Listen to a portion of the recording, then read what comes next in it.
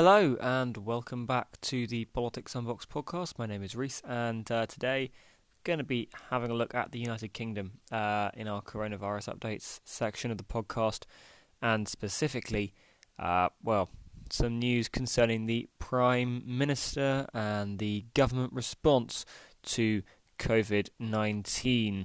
We are going to be having a look at the different attitudes taken in Cabinet right now about any possible exit strategies, and then we're going to be looking at some claims that look like they will be damaging to the Prime Minister.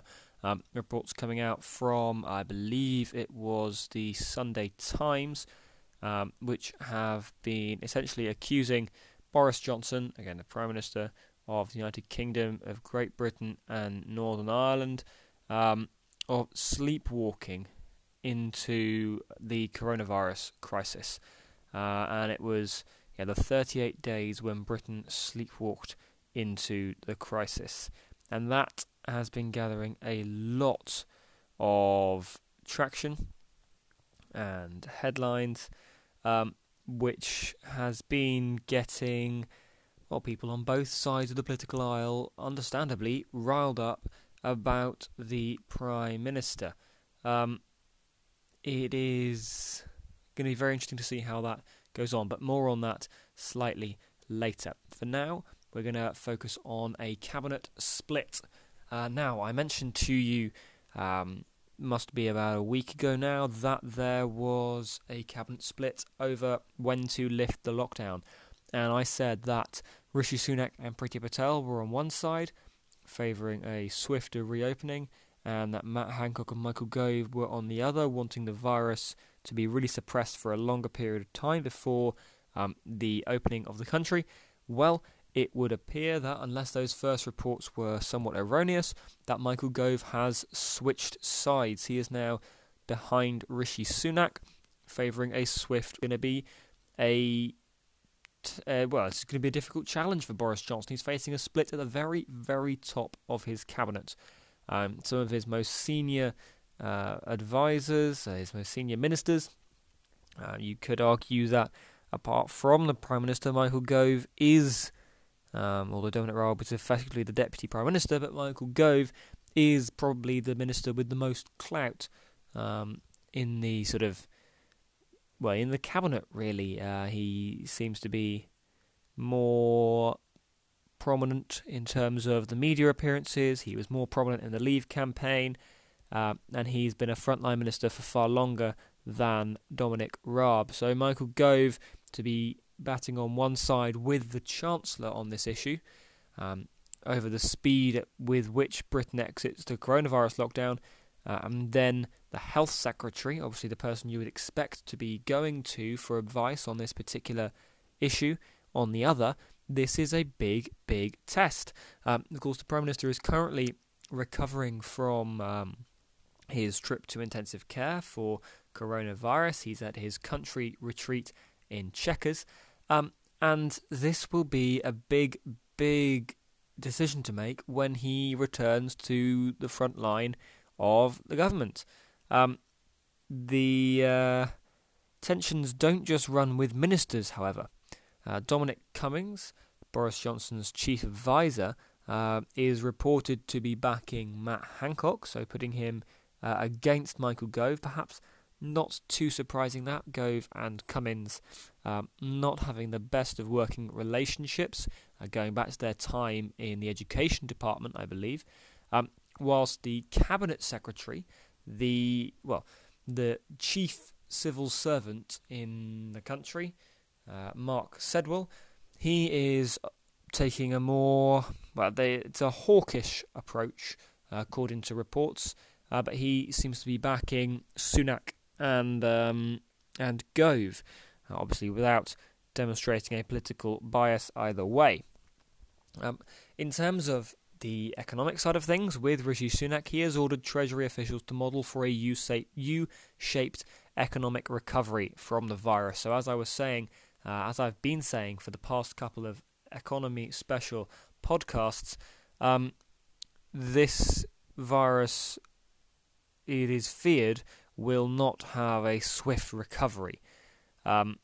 the Chancellor is concerned that unemployed workers will not quickly be able to find new jobs, and his allies, so people like Michael Gove, are worried some people won't immediately return to work even if the restrictions are lifted.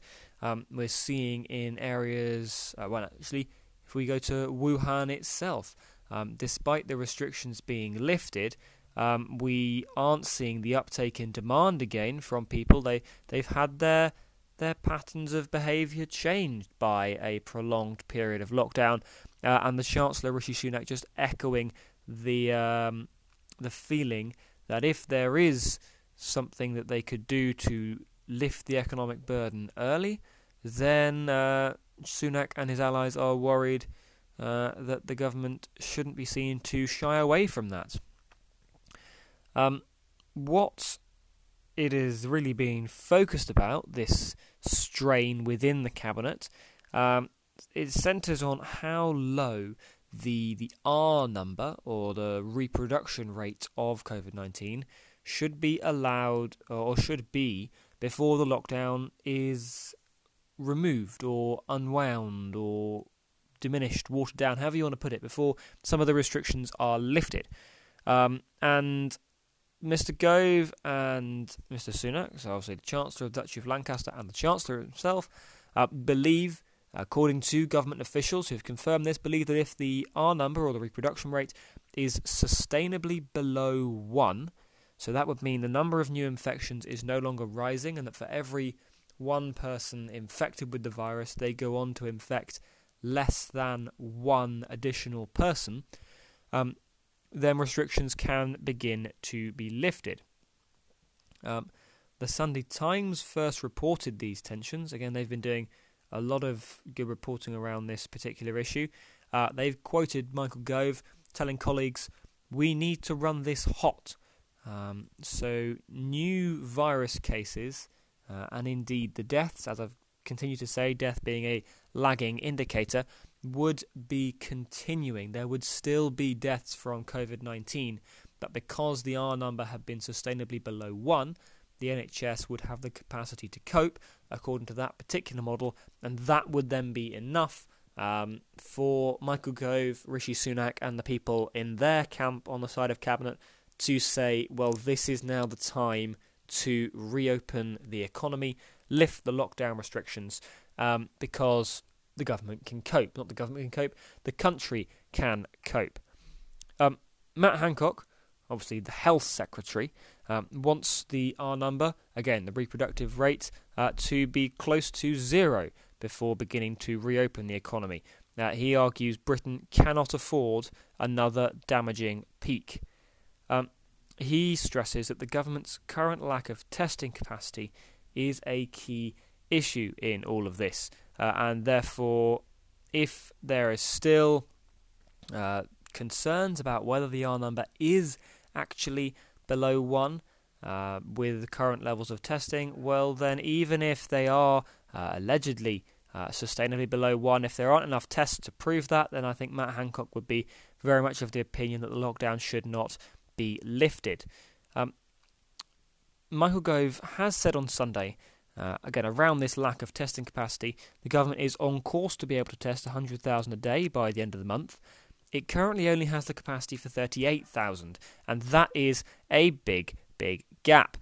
If that testing capacity is not there, then it makes any exit strategy far more difficult. Testing and tracing these contacts, getting the actual R number into focus and finding out what it is, they are key parts of this exit strategy. So again, this all feeds into Boris Johnson's huge decision when he comes back from Chequers. Do you take the number or the R number down to 0 or start to end the lockdown? That's coming from one government advisor, and he called it the biggest policy issue facing the country. If we look at opinion polls, which it seems sort of cynical to say, but it is a major fact in most politicians' calculations now. If we look at opinion polls, Mr. Gove and Mr. Sunak's approach is deemed too risky by the public. Those who support a longer lockdown, and that is a policy broadly supported by the public. Senior Conservatives have weighed in on this, with one saying the idea you can control the rate of transmission just below R1, so the place where Michael Gove and Rishi Sunak want to keep it, premised on the idea that you can control the spread of the virus, turning taps on or off is farcical. Downing Street expects the timetable for any lifting of this lockdown to be guided by the SAGE Expert Committee, and that's a government committee, and that will give a report on the impact of different exit strategies within the next week. A lot of the final decision that Boris Johnson will go on to make will probably be guided by that SAGE report. Whether he goes with Rishi Sunak and Michael Gove on the one hand, whether he goes with Matt Hancock on the other. And there are various different ways in which you could open up the country. Some would be more successful than others. Obviously, we need to find an evidence-based approach that works so that we can open up the country without suffering a harsh economic recession, but also, and this is the crucial point, without needlessly costing lives. Now, Gavin Williamson, who was up doing the briefing yesterday, he had to deny a report that there were plans to reopen schools on May the 11th. That would be, 4 days after this second 3-week period of lockdown officially ends. He has denied that. Ministers are studying a wide range of scenarios for a staged lifting of the restrictions, but the Education Secretary there adamant that the reopening of schools on May the 11th would not, or is not, currently in the pipeline.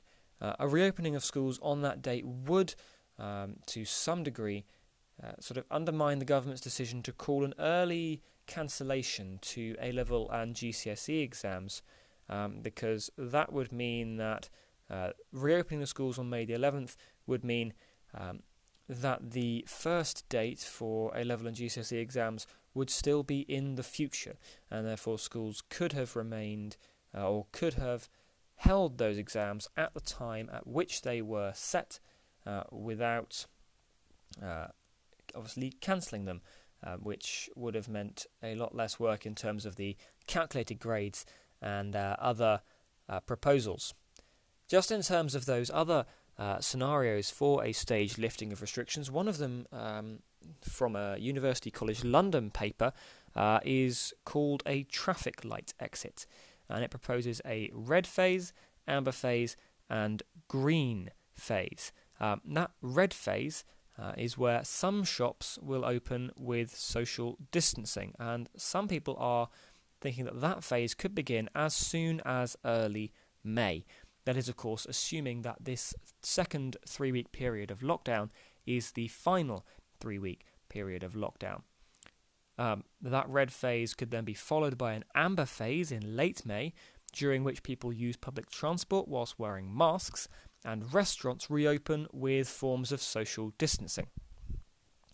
This would then move on to a green phase in mid-June, in which the public could be fully released from a lockdown if health experts allowed it, and then sporting events and other mass gatherings could resume along with international travel. And that seems to be a plan that is catching the government's eye. What we see is that there are obviously pressures on the government to reopen the economy fast. There are pressures from all over to reopen the economy in a timely fashion. And with the Chancellor and the Chancellor of the Duchy of Lancaster, again, Rishi Sunak and Michael Gove, both pressing for that early exit, this traffic light strategy is looking appealing, especially if the 3-week review of the lockdown is found to sort of say that this lockdown could begin to be lifted. So that traffic light strategy, again, just something that's catching ministers' eye. eyes. We don't have any confirmation that it is a UK strategy, but it is certainly not an outlandish assessment to say that this strategy could end up being a UK-wide strategy. I'm actually just going to stop this podcast here.